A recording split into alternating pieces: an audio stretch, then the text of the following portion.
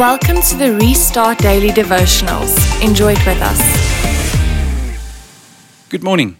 Welcome back to our daily conversation about realigning our lives.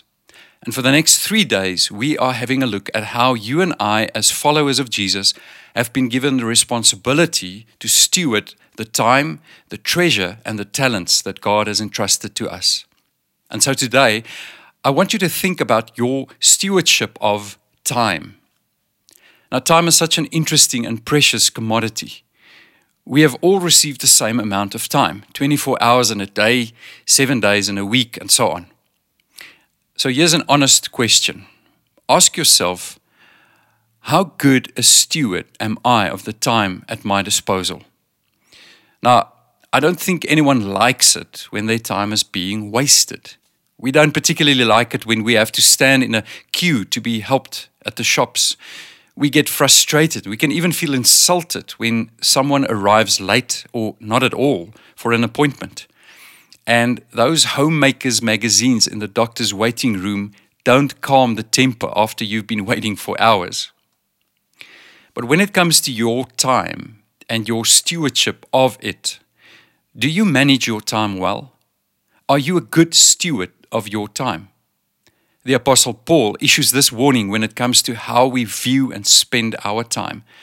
Ephesians 5 verse 15 and 16.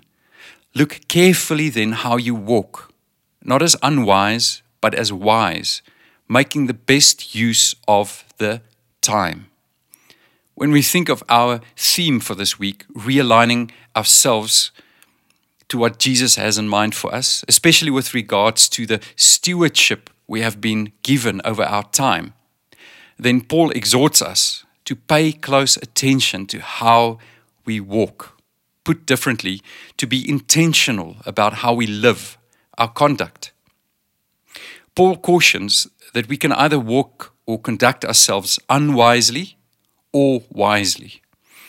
And how we walk, or what our lifestyle looks like, has, one could say, a cause and effect factor to it. We read about this in Proverbs 10 verse 4. A slack hand causes poverty, but the hand of the diligent makes rich. If you and I have a slack hand, in other words, if we are lazy, meaning that we are not making the best use of time, in Paul's words, we are walking as those who are unwise, and the effect or the result will be poor. In fact, the proverb says it'll be poverty. And not necessarily only poor in the financial sense, but poor as a person, poor as someone who has been entrusted or given stewardship of time, poor in terms of what we will have to show for what we have been given, of what has been entrusted to us and how we have spent our time. The opposite, fortunately, is also true. The hand of the diligent makes him rich. When you and I make the best use of the time we've been allocated by the Lord, there will be a wealth to our lives that money can't buy. Won't you take some time right now to evaluate your use of time? Are there perhaps areas where you have had a slack hand that you need to realign right now so that you can restart properly? Ask Jesus right now in prayer. I hope you have a great day. We'll talk again tomorrow.